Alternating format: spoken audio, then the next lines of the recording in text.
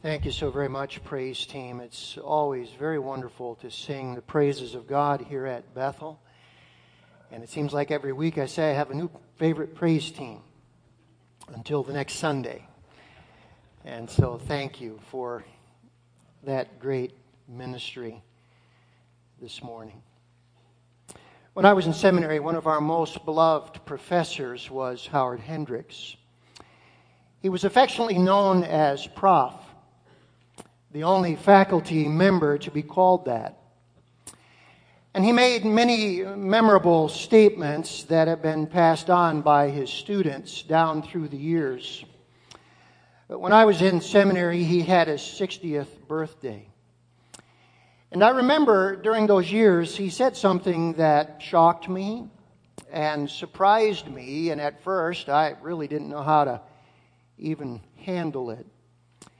He said, "It is harder for me to keep a pure mind now than when I was a younger man."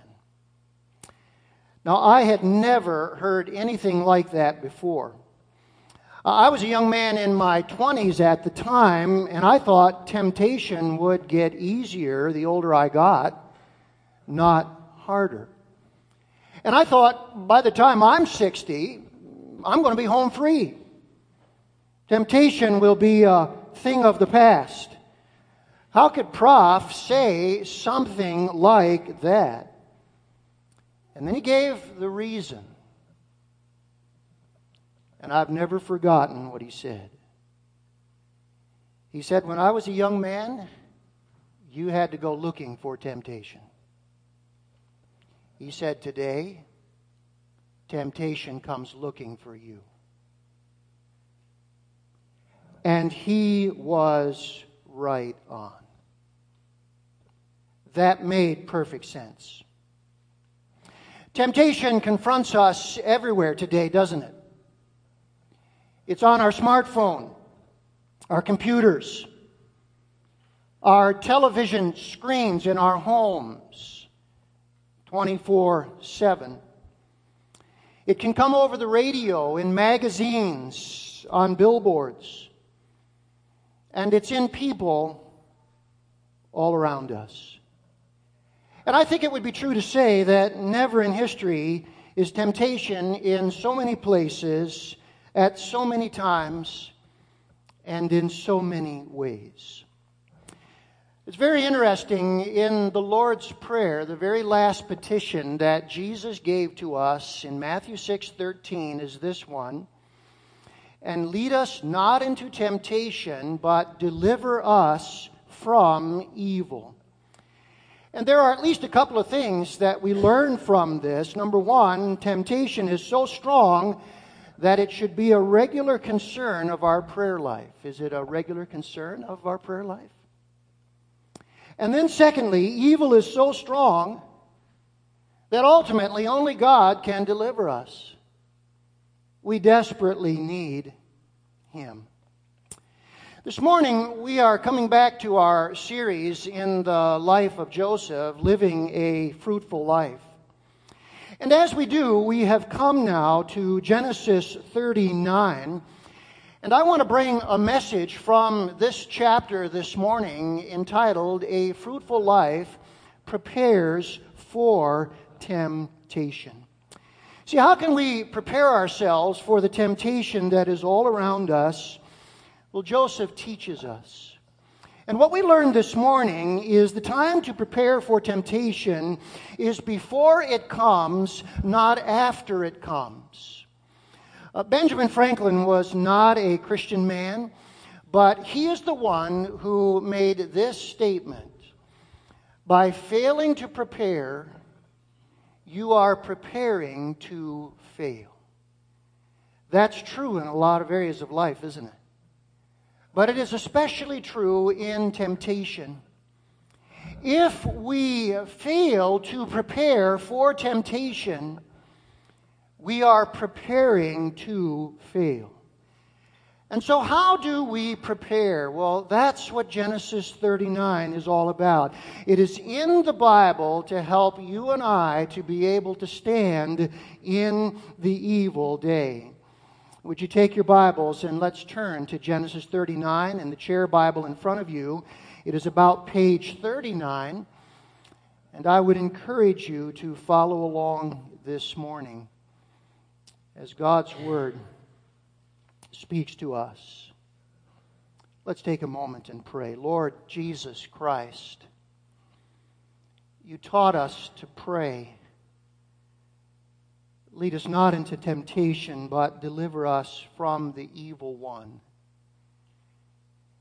And if that is a part of the prayer that you said is to be the pattern for our lives, then this is a serious, serious matter. Teach us now from one who, like Jesus, shows us the way. In Jesus' blessed name, amen. Look at verse 1 of Genesis 39. Now Joseph had been brought down to Egypt, and Potiphar, an officer of Pharaoh, the captain of the guard, an Egyptian, had bought him from the Ishmaelites who had brought him down there. The Lord was with Joseph, and he became a successful man, and he was in the house of his Egyptian master. His master saw that the Lord was with him, and that the Lord caused all that he did to succeed in his hands. So Joseph found favor in his sight and attended him. And he made him overseer of his house and put him in the charge of all that he had. From the time that he made him overseer in his house and over all that he had, the Lord blessed the Egyptian's house for Joseph's sake. The blessing of the Lord was on all that he had in house and field. So he left all that he had in Joseph's charge, and because of him, he made no concern about anything but the food he ate. Now Joseph was handsome in form and appearance. I want you to notice to begin with, as we prepare for temptation, we need to understand the goal of temptation. And it is very clear what the goal is here. It is to damage God's blessing on our lives. Make no mistake about this. Temptation is designed to spoil and to ruin all that God wants to do in your life.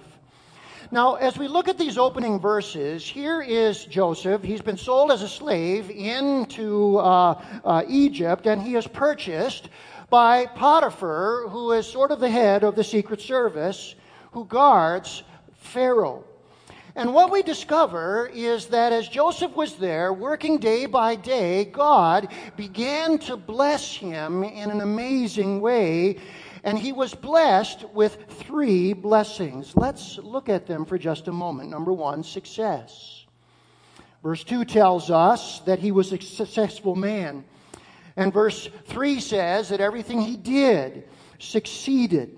3 times in this chapter we are told he was successful. It's an interesting word. It carries the idea of advancement and prosperity. What we could say is that whatever Joseph did, he was good at it. It turned out well. A young person today might say about him, that man's got talent. That man's got talent. Now, obviously then, when you are successful in this way, it leads to the second thing. He got a promotion. In verses 3 through 5, we are told that things went so well and he was so talented and successful that Potiphar makes him overseer of his house and puts him in charge of all that he had. Now, that's not surprising, is it? If you are really good at something, you move up the ladder. It's interesting, this phrase, overseer of his house, was a title that was held only by chief servants in Egyptian households.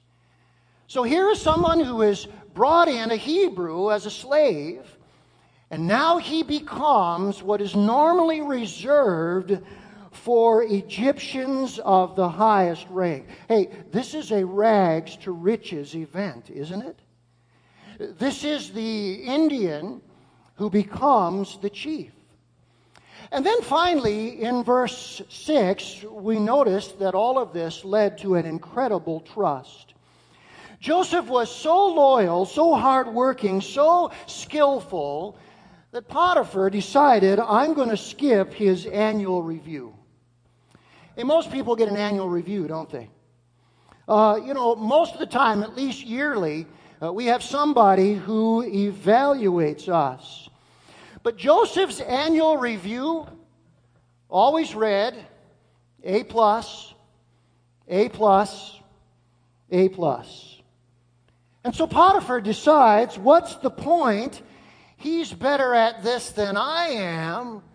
I'm going to skip the annual review. Could I stop here for just a moment? Have you experienced blessings like this? Look at this.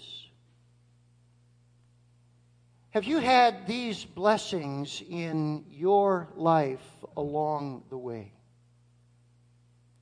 Probably all of us have. Maybe you've had the blessings of great opportunities set before you. And the opportunities for success have been incredible that have been given to you. Maybe you've had a great education at a very fine school. Maybe it's natural talent. You're just very good at something, and people have recognized how good you are. Maybe you grew up in a great family. You were loved and cared for, and your parents set an exceptional model. And you can look at this list this morning, and you can say, I've had my share of that. How many of us would be able to say that? Now let me ask you today, who do you give credit to? Who do you give the credit to if this has been your life up until now? Well, I know who you'd give the credit to. It's the Lord. It's the Lord. And notice what verse 2 says about Joseph. The Lord was with Joseph. That's a very significant phrase. It occurs 4 times in this chapter. Verse 2, verse 3, verse 21, verse 22. The little term with has the idea of nearness or closeness. It means God's special presence with someone for the purpose of helping them. Joseph's success was because God was blessing his fruitful life. Joseph was leading a fruitful life, and the hand of God was upon him. And you know today that if you've experienced this kind of life as a believer in Jesus Christ, without any doubt, you would say this morning, it is God's hand that has been on me.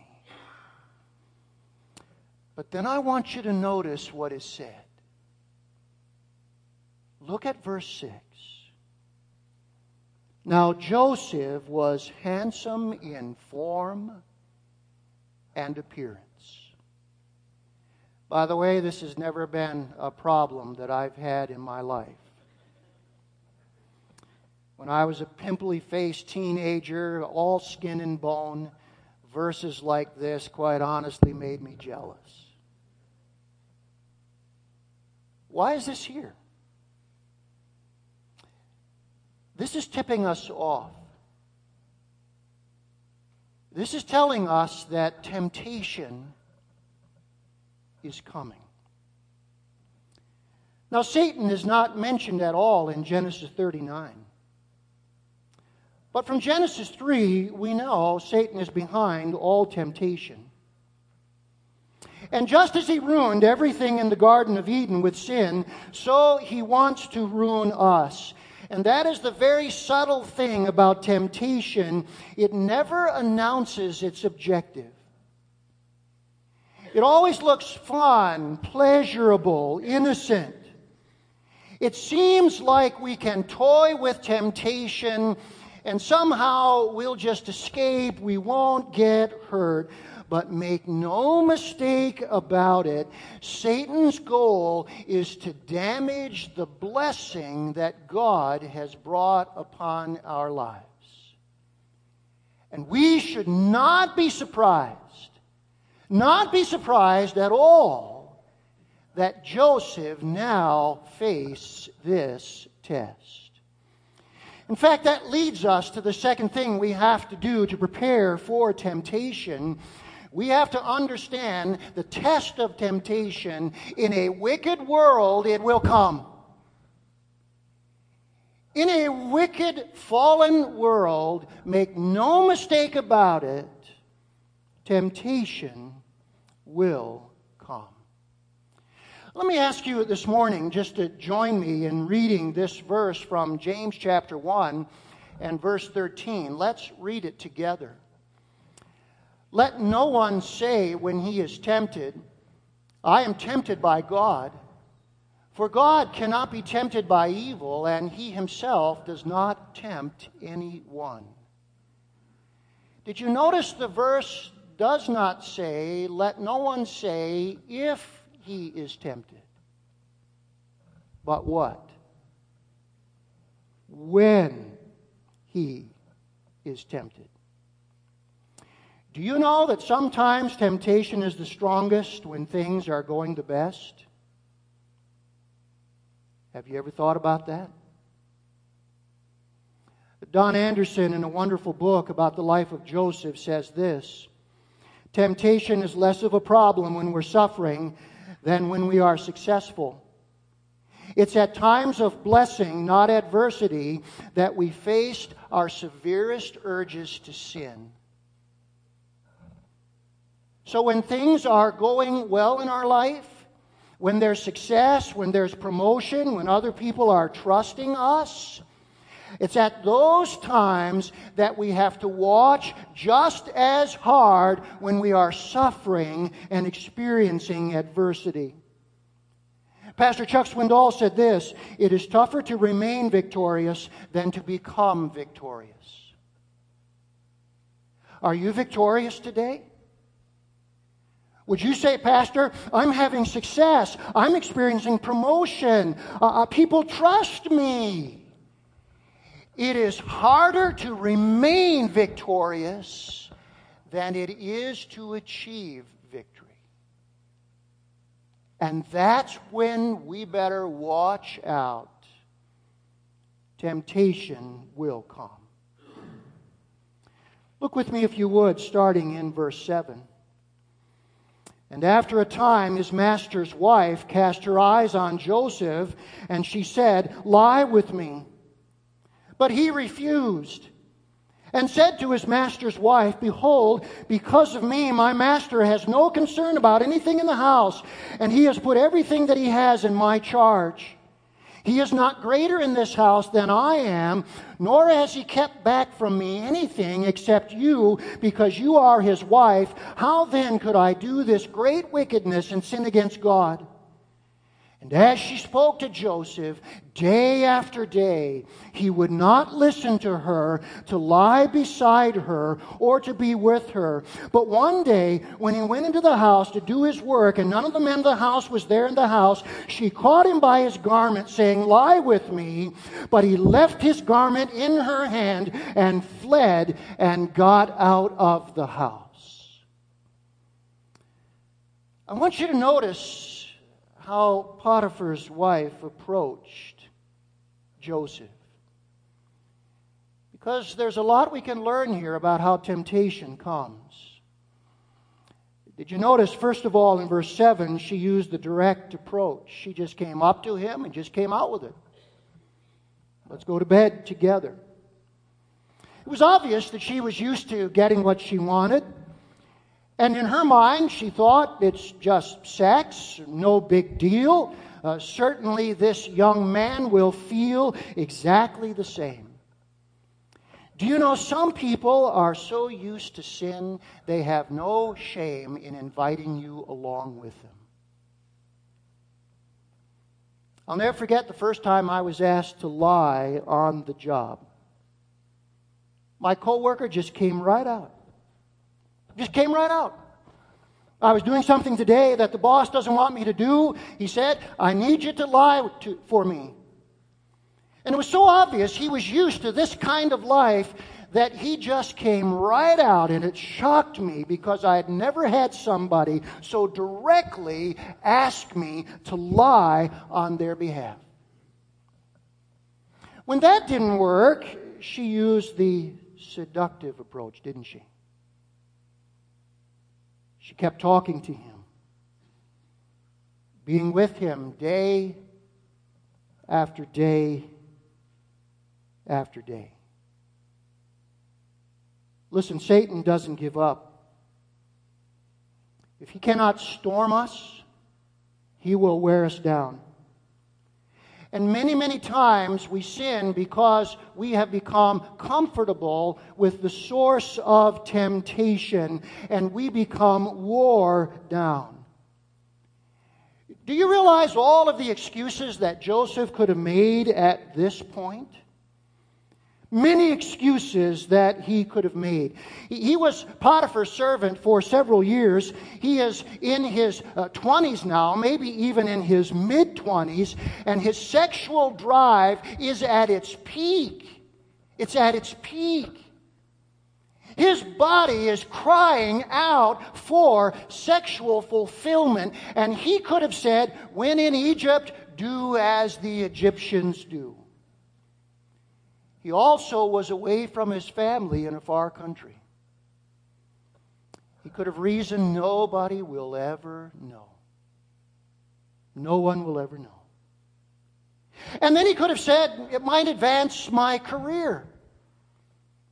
I'm already in good with Potiphar. This will help me get in good with Potiphar's wife. A lot of excuses that he could have made. Many years ago, I had to talk to a young father who was engaged in a pattern of adultery. He had been in my youth group many years earlier when I was a youth pastor, and so I knew him well, and I confronted him about what he was doing. And this is what he said to me. He said, "Things are a lot different today than when you were a teenager. There's a lot more temptation out there." And Joseph could have said the same thing. He could have said, I never planned to be in this situation. I'm in a far country. This is the way things are in this country. There's a lot more temptation than I ever expected. But he made no excuses. In fact, what we learn from Joseph is how we prepare ahead of time for temptation. And what he did will help you. It will help me. Let's notice this morning how we are to prepare. Number one, know what you will not do ahead of time. Before you are ever confronted with the sin and the wrong, know what you will not do. The Bible says very simply in verse 8, but he refused. Joseph's refusal was just as bold as her request. He let her know exactly where he stood. There's a principle here for all of us that I hope we will not forget. Temptation is always easier to refuse at the beginning. Please hear that today. Temptation is always easier to refuse at the beginning. The more temptation lingers and we allow it to work its way, the stronger it becomes. And the first time we give in, the easier it is to give in the next time. Satan always wants to convince us, once will not hurt. Once will not hurt. But it's very clear here. We are always the strongest at the beginning. And that's the time to stay say no. When I went to high school, and I went to a public school, in fact, I was talking to somebody this morning about the public school that I went to. In 4 years of high school, I was never invited to a drinking party or a party that there were drugs at. And as I thought about this past week, it dawned on me for the first time that in 4 years I had never been invited to one of those parties. And I believe the reason why is this. When I got into high school as a ninth grader, I had already decided what I was going to do about drinking parties and drugs. I already knew. And apparently my classmates already knew as well, because they never invited me. Now, I'm so grateful they never did, because the real test is obviously when you are invited, what do you do? And you often hope that you would do the right thing. And I'm grateful that I was never invited. But I think part of the reason why was it was clear where I stood. Let me ask you a question. Why do we attend worship? Why do we go to adult Bible fellowship? Why do we participate in Bible studies? Why do we read the Word of God? Why do we pray? Why do we attend youth group? It is because we are developing our belief system and our convictions. That's what's going on. We are developing what we believe and the convictions that we will live by. We are doing exactly what Daniel himself did when he was in a situation where he was tested. Look at what Daniel 1:8 says about Daniel. But Daniel purposed in his heart that he would not defile himself with the portion of the king's meat, nor with the wine which he drank. Therefore, he requested of the prince of the eunuchs that he might not defile himself. Daniel was still living under the kosher food laws. He knew that ceremonially, if I ate foods that were not acceptable, I would defile myself before God. And so he and his 3 friends in faraway Babylon decided, we know what we believe, we know our convictions, and come what may, we are not going to compromise. And there is Daniel, there is his 3 friends, at the very beginning, refusing. Brothers and sisters, there's power in that. There's power in that.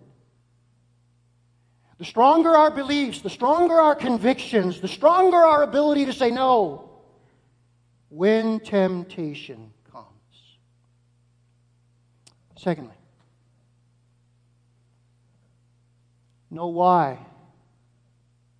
you will not do it.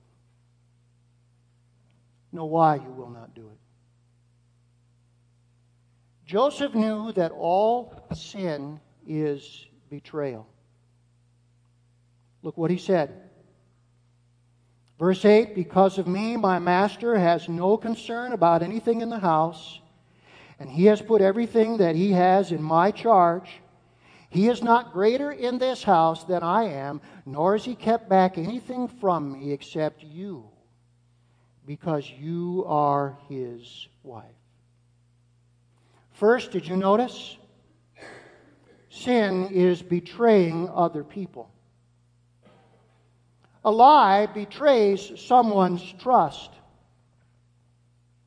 Sexual sin compromises someone's purity. Do you know one reason not to look at pornography?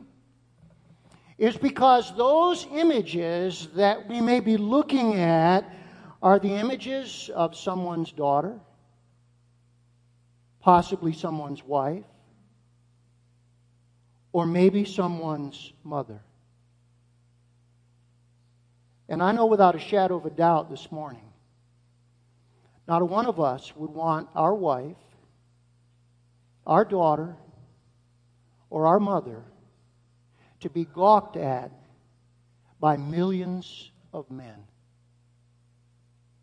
We would not want those loved ones in our lives to be betrayed by that. And when we understand that sin is always a betrayal of other people, it strengthens us to say no.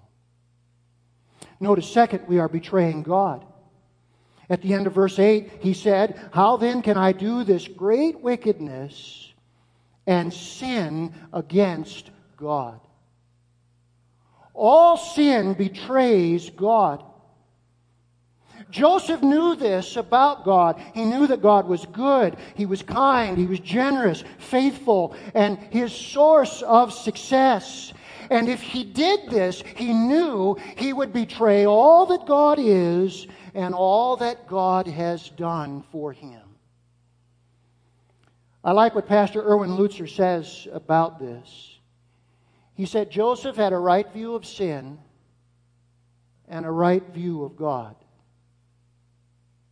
And you cannot have one without the other. Joseph had a right view of sin and a right view of God.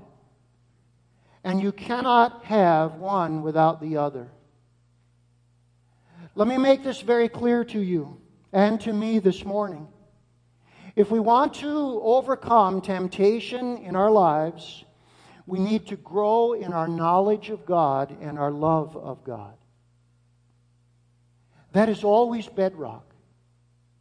If we want to overcome temptation and have the strength to say no, we must grow in our knowledge of God and our love of God. It is a right view of God that will give us a right view of sin and that will strengthen us in this battle. Notice the third thing. Know that you may pay a price for saying no. Be prepared to know that you will pay a price for saying no. Look at verse 13. And as soon as she saw that he had left his garment in her hand and had fled out of the house, she called to the men of her household and said to them, "See, he has brought among us a Hebrew to laugh at us. He came in to lie with me, and I cried out with a loud voice. And as soon as he heard that I lifted up my voice and cried out, he left his garment beside me and fled and got out of the house." How many of you are just wanting to reach into this story right now? And then she laid up his garment by her until her master came home. And she told him the same story, saying, "The Hebrew servant whom you have brought in amongst us came in to laugh at me. But as soon as I lifted up my voice and cried, he left his garment beside me and fled out of the house. As soon as his master heard the words that his wife spoke to him, 'This is the way your servant treated me,' his anger was kindled. And Joseph's master took him, put him into the prison, the place where the king's prisoners were confined, and he was there in prison." Do you know there's an old saying? No good deed will go unpunished. And that's exactly what happens right here. Refuse the world and its ways, and you may find the world hating you. Many years ago, I heard Haddon Robinson preach. He went to be with the Lord this past year. And he told about a friend of his who was asked by his boss to hire a secretary who would also perform sexual favors for the boss. This friend of Haddon Robinson's was a Christian man, and so he refused. The boss fired him. I want you to think about that. Had he found a woman who said, "Yeah, I'm willing to go along with that." They used to say about Marilyn Monroe, the reason that she rose so high in the ranks in Hollywood is she was willing to do what other actresses would not do. And if this Christian man had found a woman who would have gone along with the boss's requests, he would have kept his job. But when he said no, my Christian faith, my Christian standards will not allow me to do that, he was fired. And by the way, Haddon Robinson said it wasn't easy finding another job. Never expect those with low standards will cheer you on for your high standards.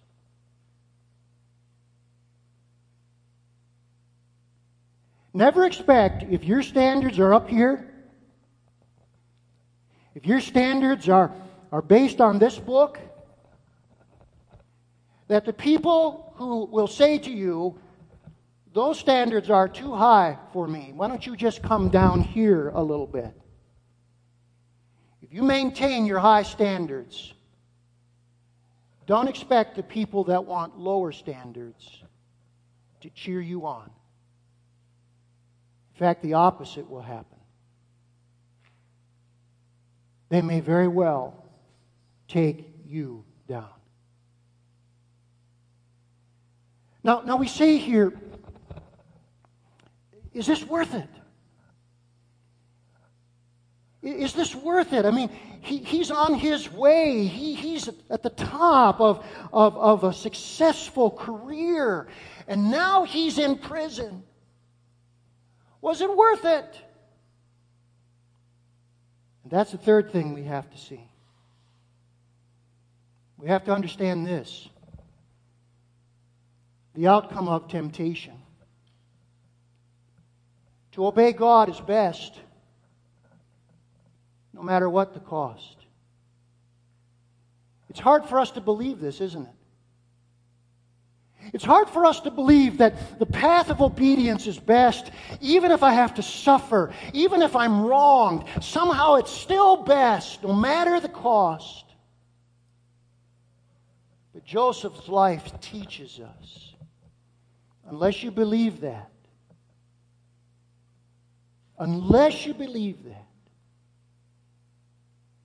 it'll be very hard in the evil day. You mean to tell me my boyfriend might leave me if I say no? Is that cost really worth it?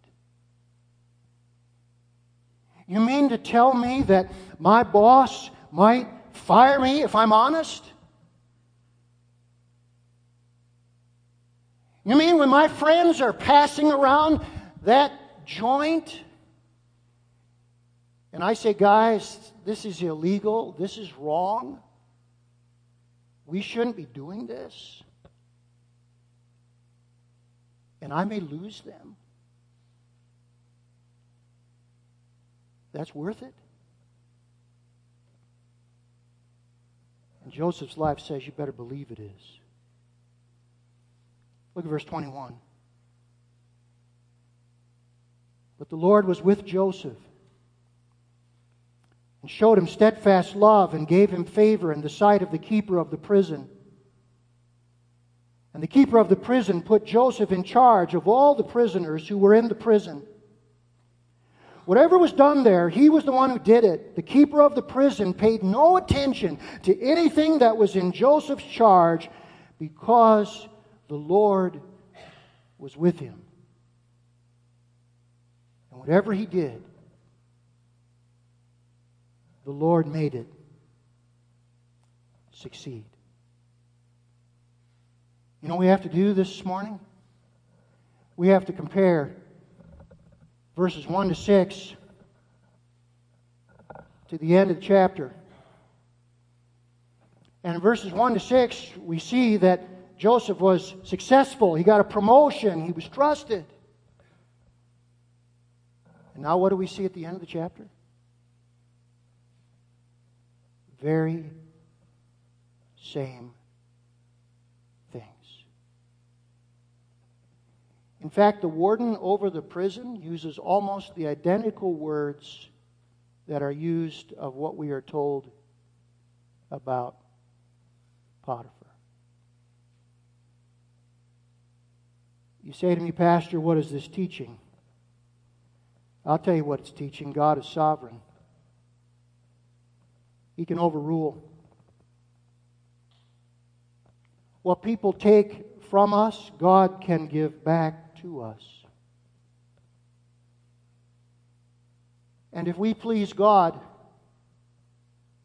we can also trust God. God will fulfill His plans no matter what. And if we are living a fruitful life in the center of His will, no matter what we may lose, sovereign God can restore.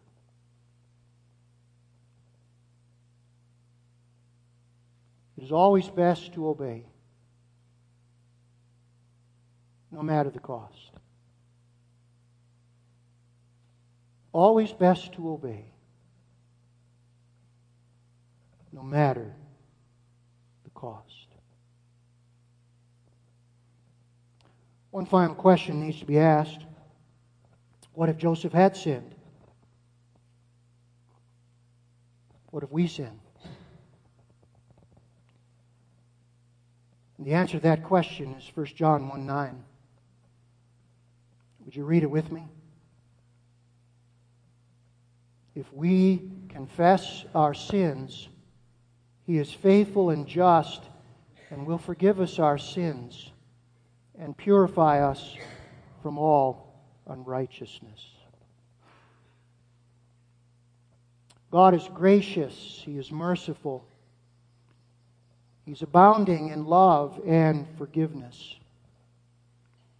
There is not a single sin that cannot be cleansed from our record and forgiven, and fellowship restored. And it is this promise that is the basis for our faith, that no failure is ultimately fatal, because God is a gracious, merciful, forgiving God. But there's one little caveat we need to say here. God will restore you to His fellowship, and He will bless you. He will put His blessing upon your life again. But there may be consequences that you will have to live with. And those consequences sometimes cannot be erased. And at Joseph's sin, certainly God would have forgiven him. God would have graciously restored him to his fellowship. God would have had a plan for Joseph. Would it have been the same plan? We can't be sure. Sometimes there are consequences. Back in the 1990s, when I was pastoring in Muskegon, there was a well-known pastor who pastored a 9,000-member church in Detroit, Michigan, one of the largest churches in the state of Michigan. He became involved in some immoral conversations with a woman in his previous church, and when it ultimately came out, he had to step down from that ministry in Detroit. God graciously forgave him, restored him, and one day he returned to pastoring a church in Muskegon, a church of 50 people. That's a lot less influence than a church of 9,000. But would you agree with me? Those 50 souls were just as precious to God as those 9,000 souls.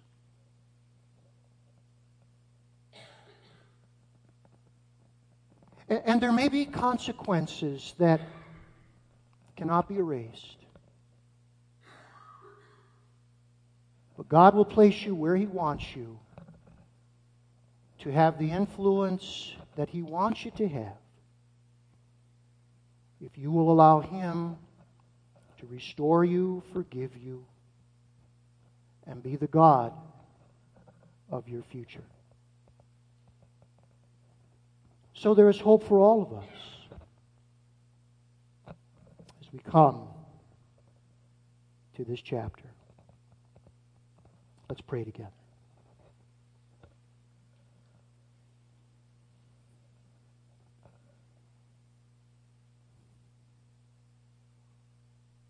Lord, you know the need of our hearts this morning.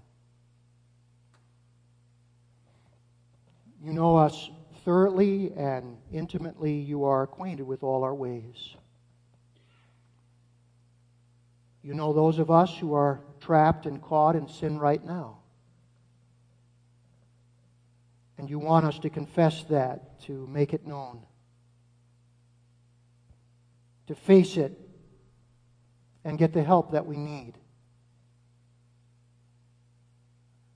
For others of us, we're coasting along in the Christian life. We're not growing in our knowledge of God and our love for Him. Everything is going our way. And we are headed for a downfall. Because in this wicked world, temptation will come. And you know that we need to watch just as carefully now as we would if things were not going well. And then others of us, Father, need to know the grace and love and forgiveness of the Lord. And we need to bask in what Christ has provided for us. And we need to submit to your sovereign purposes and allow you now to direct us in new paths of ministry. Lord, whatever the need, we bow before you that we might live a fruitful life for Jesus' sake.